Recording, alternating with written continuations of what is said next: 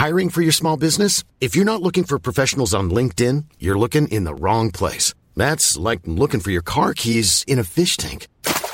LinkedIn helps you hire professionals you can't find anywhere else, even those who aren't actively searching for a new job but might be open to the perfect role. In a given month, over 70% of LinkedIn users don't even visit other leading job sites. So start looking in the right place. With LinkedIn, you can hire professionals like a professional. Post your free job on linkedin.com/people today.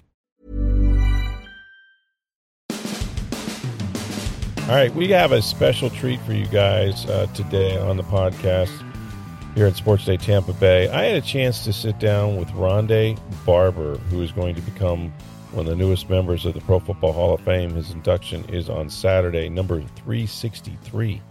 As a matter of fact, think about how long there has been football, pro football, not just the National Football League, but pro football in this country. And only for Ronde, he's one of 363. That was his number.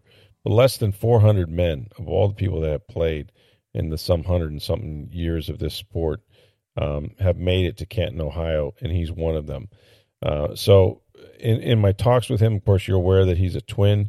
His twin brother, Tiki, was a running back for the New York Giants. And actually, it's interesting because even though Ronde was the first one born, Tiki sort of led the way through everything they kind of did up to a point. But them, being drafted by different teams, how it shaped their attitudes, their interests, and their careers. And Tiki going to New York with lots of opportunities, including the TV and Today Show, things like that. Ronde, who was just here as a grinder, didn't play at all as a rookie, really. And then now he's going to be on the steps of Canton, Ohio. So terrific interview. Really enjoyed it. It's part one of a two-part interview with the newest member of the Pro Football Hall of Fame from the Buccaneers, cornerback Ronde Barber. You guys already know it's hurricane season in Florida, but there's still time to keep the power on without breaking the bank. That's getting solar battery backup power from May Electric Solar. With solar battery backup power, there's no fuel cost, no loud generator noise, no annual maintenance costs. Plus, May Electric Solar offers a 15-year warranty. Solar battery backup can save you hundreds of dollars each month. And if you lose power, a generator could cost you over $2,000 a week just to keep your house running. New solar battery backup systems qualify for a 30% tax credit, or you can add a battery to your existing Enphase solar system. Trust the pros in solar. To learn more about May Electric Solar Battery Backup, get started and call 727-819-2862, or you can visit mayelectricsolar.com. Whirlwind, you've been to Canton. Yeah. Of course, we can go back even before that. I mean, I don't know how much, it wasn't the greatest kept secret in the world when you got the knock on the door. But that aside, you got your teammate there. And right. I don't know how that all went down. It went down, but it was still good. So from the time you learned, however you learned, but from the time you learned, like, what have been the things that have been the most, I don't know, surprising, enjoyable? How's it changed you to this point? You still got to stand up there and get the bust, and the best is yet to come. Right. But to this moment, like, what is that sort of? Well, the immediacy of the moment when I first found out, the most enjoyable thing was open up a 20-year-old pappy. There you go. And that my buddy Paul gave me. There you go. He gave it to me, actually, anecdotally here. He gave it to me when I got to the Bucs Ring of Honor. And he's like, congratulations, we're not opening this until you get your next jacket. And okay. Cool. Sitting on my shelf for 5 years. Staring at me. So in the immediacy of it, it was that. And spending time with, obviously, my wife and those guys was pretty awesome. But it got real for me. Firstly, when I started writing a speech, because I don't know if you know me, I'm a procrastinator. Only because I like to feel pressure, right? You do best work. You're like me. Yeah, literally. I don't say that because I thought about it like since February or March, like I gotta start my speech. No, I don't want to start my speech. I don't want to be done with my speech in March. I want to feel it. Like getting finished and tying up right before I go. Which and I've been done with it for a month. Mm-hmm. But when I started writing my speech, like say 2 months ago, that started feeling real. Mm. And imagining yourself up there reading it, doing it. Because as you're writing it, you're stopping, you're reading it, kind of out loud. Like, what's this how's this? What's my emotion gonna be? This line. Do I get caught? If I get caught, it'll be when I talk about my mom. Yeah, that's what I figured. Yeah, she's a stud. She's a breast cancer survivor, and there was moments in college where we were just like, "What the fuck, on, mom?" Yeah. And now, she's been clear for 30 plus years, but it's learned a lot from her with how she dealt with her adversity. Mm-hmm. Not just that, but just life. Right. So that'll be, if there's a part that I get tied up.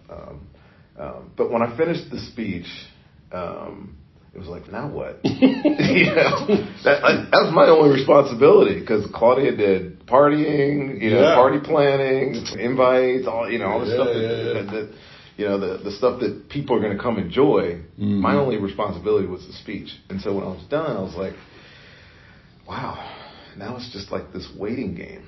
Mm-hmm. And literally, you probably saw it like a week and a half ago when the jacket came. Yes. That's when I texted my buddies and I said, it's real. Like, it's scripted inside. It's my jacket. I'm now 1 of 300 and whatever 71, it is. 71. 1 of 371. What's your number? 363. 363. Yeah, it's a good number. Right here. Oh, yeah. Well, I'm looking at it. Yeah, 363. Yeah. So, yeah, it's here. I feel it. And I'm ready for the moment. I think you know me well enough. Moments don't bother me. No. I think but you're excited. You're ready. You're excited for the moment. Like, it's not like a going to play in the Super Bowl. Right. You know what's going to happen. Right. I know it's going to happen. And I'm ready for it. Excited. So let's talk about how you got here a little bit. And we've done this in the past, but like I'll go way back if you want. Right. I mean, what's interesting to me, and of course, you and your brother Tiki, who's going to present you, right, with the video and whatever they do. It's a story unto itself, right? There's Ronde Barber, and then there's these two brothers with your mom coming, the way you did to the NFL, and the way these two paths, right? Did this the whole way. Yeah. And I'm just wondering, like, how much reflecting have you done? I mean, because first of all, it's hard to separate, right? Anyway, but he goes to New York. Have you read my speech? No. But he goes to New York. No, I haven't. He goes to New York, and that shapes him in the way New York would shape a guy like you or him. In that now it's a global consciousness. There's everything you do, the spotlight. It's the Giants, and he hits it. Bam. Right. 2,000-yard guy. Yeah. Right. Like, he's a star in the biggest media market in the world. Right. Meanwhile, Ronde over here can't get on the field because Herm won't play or whatever. Right. So wasn't ready. Yeah. So I'm just, maybe you got an extra year out of that. I'm just curious. Like, do you look at those two sort of paths of shaping both of you the way it did in that I did. Who you are growing up in this community versus his other interests going sort of away from football at a point, and they play a different position, right? Yeah. But that dude was a beast, right? Early on, and you were kind of like, you went to his Super Bowl, right, out here at Tampa of all places, 2000. Right. So how much do you think about how, those shaped you guys? Have you guys talked about that? Yeah, we actually back then we talked about it a lot. Yeah, it was constant conversation. Sure, but I think if you're trying to big picture it, 30,000-foot view of it, it happened that way. Because that's the way it always happened with us. High school, Tiki goes right into high school. 10th grade was high school for us. So 9th grade was still junior high. Gotcha. Tiki goes right into high school, starting running back. The running back that they had the year before moved him to quarterback so Tiki could play running back. So he could play running back. And I'm sitting on the bench, so I'm just a guy. I'll be there eventually.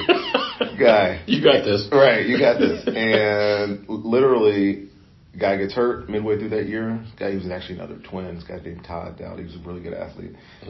Gets hurt. I go and play safety. All of a sudden, all state safety, all Timeland safety, Jesus. whatever. And so it was a slow start, but Caught up quick. Right. I caught up quick. Yeah. College, the same thing. Tiki's not redshirted. He's second string running back. Played as a true freshman at Virginia. Played as a true freshman. I get redshirted. I wasn't ready, but he gets redshirted. Or I get redshirted. He plays. And the next year, I lead the nation in interceptions. All ACC rookie. In your first season. First year playing. Playing, yeah. So I caught him real quick. Mm-hmm. So, like, the conversation about some of that, and really kind of what happened in the pros as well, in the NFL, was I always had constant motivation, right? He was doing something well. I needed to do something well. So you kind of, is natural competitiveness between brothers? Yes, and it wasn't like I needed to be better than him. It's just like, well, if he's doing that, I can do that too. I need to be there too. And it's weird how it paralleled on so many levels. Because he always seems to do things first. Except for... Who was born first? Me. Because you gave him the rest of that, right? I gave him the rest of it. And then until I hit my biggest successes and started making all pros, Pro Bowls before him. Right. And obviously it rebounded and went the other way because now he's like, well, Ronde's an all-pro. Well, I got to be an all-pro. I got to match him. Right. And it's not conscious, but there's something inherent about us and being twins and wanting to do things the same. Right. Even though different, but wanting to do things the same that puts us in the position to be as successful as we were. It's an odd, I can't explain it because I don't know what it's like not to have that in my life. Yeah. It's like when people say, what's it like? But neither of you guys were surprised by the other's success because that's just what you were, right? You knew if he could be successful or he knew if you could do that. Right. That was our expectation of ourselves. Yeah. And it just compounded itself into, now me being in the Hall of Fame. I mean, Tiki's got a Hall of Fame argument. I mean, not that running backs are worth anything anymore. They just don't Game was different then, though. They just don't value them. Well, offshoot here. Tiki, Fred Taylor, Fred Dillon, all those guys. John Alexander. I mean, there's 1,000 of them. Not 1,000. There's a dozen of them. And you're just like, don't even get mentioned anymore. So, but, I'm here now. So. But he didn't play as long. Yeah. And he came a point where he had other opportunities and other interests in the Today Show or whatever it was. Right. And he was sick of his coach. Yeah, and he was sick of his coach. Right. And he was just beat up and he just couldn't do it anymore. The position got him. Right. The position got him. And I think if he would have been in here, like if he would have been they'd have been smarter, right? Right. If he would have been working with Gruden or somebody like that, like knows how to use backs, we're not going to give him 30 touches maybe every single game. Yeah. Just maybe 5 games a year when you really need him. He's still going to rush for 1,200 yards. Yeah. Maybe he would have played longer, but he was just beat up and done. And he, like you said, he had other opportunities. He had big opportunities. Yeah. I mean, he'd been doing TV in New York since his third year and maybe second year in the league. So it was just screaming for him to do it. And so he did. Why did you play so long? You could, number one, but I couldn't because I love football. Yeah. And I loved what I had become. Yeah. I had a fascination for what I was doing, and by the time he retired in 2006, I didn't feel anywhere close to being done, at all. And obviously I played 6 more years. Right. But it was also I was in a very good situation. I talk about that in my speech too. I was in a fantastic situation with relationship with the ownership here. Yeah. All my coaches had been really kind of the same line until Shiano. It was the same line of kind of guys. And I was invested heavily emotionally into not only me to them, but them to me. Yeah. Benefited probably, I don't know if we've talked about this, but benefited probably by the fact that Sapp left and played in Oakland and John left and played Denver. 4 more years in Denver. And so it's like maybe we should hang on to the next Hall of Famer? Maybe we should hang on to a guy. I do not doubt that at all. That they regretted that probably at some level. I think a little bit, yeah. Yeah. They were each different cases. Right. Well, yeah, John had the medical issue, but I think like Sapp going and like having a double-digit sack here in Oakland, you're just like, that's our guy. You know? Yeah. And I don't really know that it was even like financial constraints. But for me, I remember.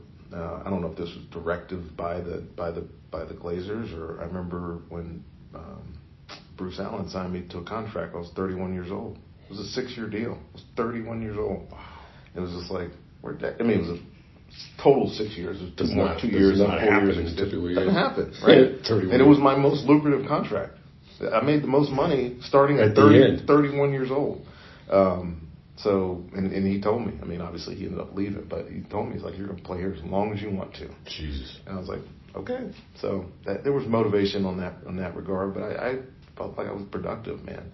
And I loved my teammates, even when we got really young. Yeah. That year.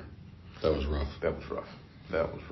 Right. That year, if there was ever a year I was considering leaving, it was that year. Yeah. It was after year 12. Yeah. Or before year 13, I should say. Right. And I was like, why would I still do this? And then, they named Raheem head coach, and it's like, I can't abandon ship now. I can't abandon this guy. And that's my guy, man. He's my best friend. Yeah. And so played those 3 years. Now, the dumb decision was the last one. Oh, really? I mean, should have said no. I'm glad I did it. You got to go to safety, man. Right? I'm glad I did it. See the game from a different viewpoint. But I do not mince words when I say this. First meeting, and I have respect for Greg. I learned a lot under Greg, actually. Yeah. Because it was a different perspective, a different way to see the game, different way of seeing defenses, and I wasn't hearing the same verbiage, but like literally my very first meeting, because I was in Australia. My wife's 40th birthday, and Dominic called me and, basically said, hey, we'll talk when we get back. Greg really wants you. And I'm like, okay, we need you. Okay. Need you. All right, we'll talk when I get home. Get home, talk about it. Get to that very first meeting, Greg's first team meeting, and I'm sitting there in the front row where I always sat, and I was just like, I think I got a little bit of buyer's remorse right now. It's a tough way to start the year. Yeah, it was like, but I went through it, and it was. I was thankful that I had Jeff Hafley, who was my safety coach, I remember to really coach me through it, and that was a challenge. Like the challenge of it was actually really fun. We had just drafted Mark Barron, and sitting there with this young guy. I'm obviously at the very end of my career. He's at the very beginning of his career, and we're kind of learning something together. It was actually pretty cool. So I enjoyed that year, and I was productive that year. I had 4 interceptions or whatever, and kind of liked doing something different. I talked to Charles about this, actually, Charles Woodson, because when he went back to Oakland, he changed positions. Yeah. And he was like, it was actually good for me, like just to see something. Keep your interest, right? Yeah, just to see something stimulate you a little bit. Stimulate you differently. And so I enjoyed it, but I was pretty sure by, midway through that year that was my last time. I was done. So. Well, what I was always fascinated covering you was where this confidence comes from. Yeah. And I mean this in a good way. Look, everybody in the NFL doesn't get here by accident, right? I'm always amazed by people, this guy's soft or this guy's... But you're not the biggest guy. No.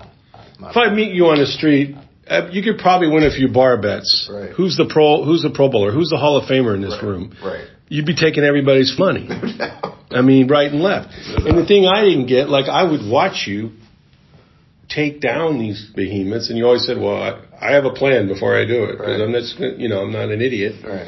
I would tell anybody that the most confident player I've ever seen, the cocky, name it what you want, was Ronde. No one could convince him he couldn't do anything on a football field. Derek says the same things. He's like, you're so humble. My upbringing, I was always good at everything. Yeah. But the only thing I wasn't really good at was like being a nerd, because Tiki was like a nerd, and I was like, I'm not as smart as Tiki, but everything I attempted to do, I was somehow successful, and it's probably because I become obsessed with it. Oh, okay. Like So you want to, when you're interested, you're all in. You want to know everything about it. You're right. And so, like, my friends now be like talking about golf, for instance. Yeah. They're like, you're too obsessed with it, man. Like, you're searching for perfection.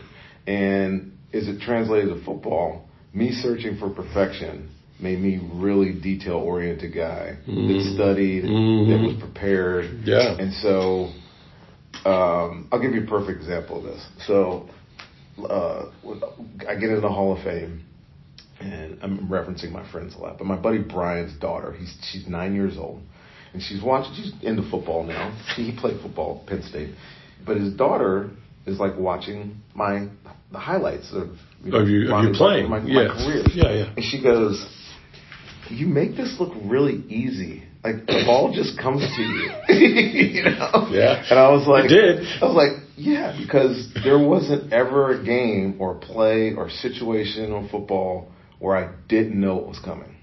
And if I was wrong, I was wrong. But a lot of times I was right. So a lot of the plays you see me make, if you go back and look at my plays, they look easy. Yeah. It's like, it does look like the ball's finding like you're like, why is the ball always where he is? Where he is. Yeah. I'm like, that's not by accident. So that preparation and that just obsessive attention to detail made me overly confident.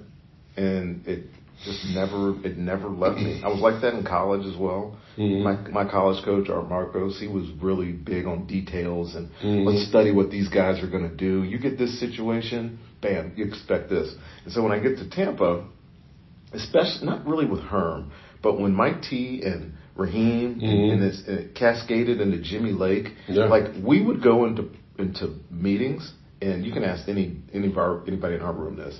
We had premium ops. Like, you're going to get a premium op. When they do this, you better pick the ball off or it's a miss op. Yeah. Right? It's not like, I fell into an interception. No, it's coming. It's like, this is coming. Take it. And I did that a lot.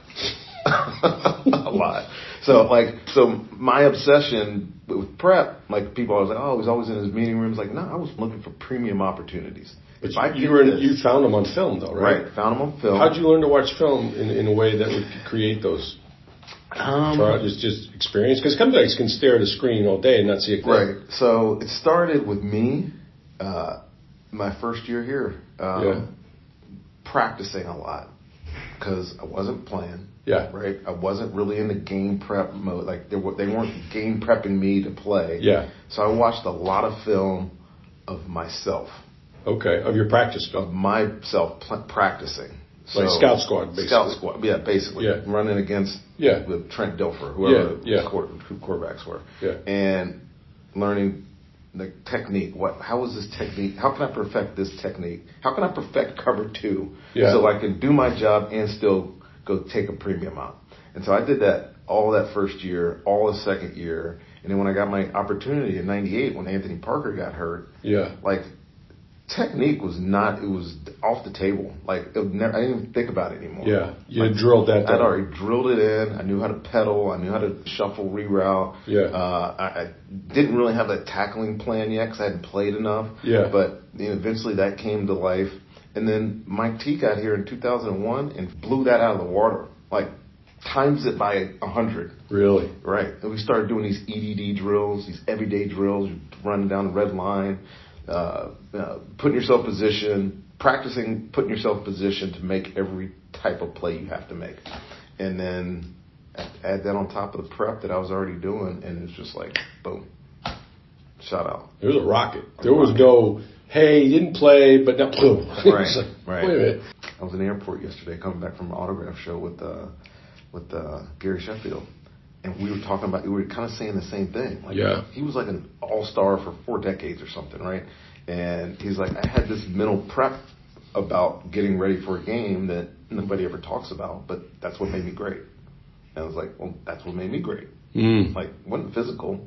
Obviously, physically talented. I mean, I could move. I got elite short space quickness and stuff, but like, I wasn't the fastest. Definitely wasn't the biggest. I didn't have the longest arms. Right. But I was confident because I knew I was always going to be in the right place at the right time. Were you ever afraid on a football field? No. I'm not afraid of anything. That's my daughter's always like, "Are you afraid of anything?" I was like, "What's the point of being afraid? Heights." You're not going to jump out of an airplane. 13 years old, maybe 12 years old, went up into the Washington Monument and looked down. And it was the first time I knew that heights are not for me. Yeah, okay. So that's it. All right. Well, from 30,000 feet, your career looks pretty good. I'm Sandra, and I'm just the professional your small business was looking for. But you didn't hire me because you didn't use LinkedIn Jobs. LinkedIn has professionals you can't find anywhere else, including those who aren't actively looking for a new job, but might be open to the perfect role, like me. In a given month, over 70% of LinkedIn users don't visit other leading job sites. So if you're not looking on LinkedIn, you'll miss out on great candidates like Sandra. Start hiring professionals like a professional. Post your free job on linkedin.com/people today. All right, we got part 2 of Ronde Barber coming up tomorrow, but already this is the start of the National Football League. Bum, bum, bum, bum. We got the Hall of Fame game. It's the New York Jets and Aaron Rodgers against sort of the home team, I would say, Cleveland Browns. Here we go, preseason game number 1 coming to you tonight, and that kicks off the NFL preseason. Thanks for listening. Thanks to Ronde Barber. For Steve Versnick, I'm Rick Stroud of the Tampa Bay Times. Have a great day, everybody.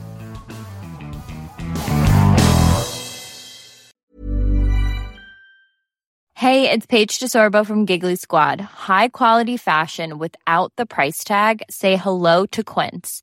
I'm snagging high-end essentials like cozy cashmere sweaters, sleek leather jackets, fine jewelry, and so much more. With Quince being 50 to 80% less than similar brands.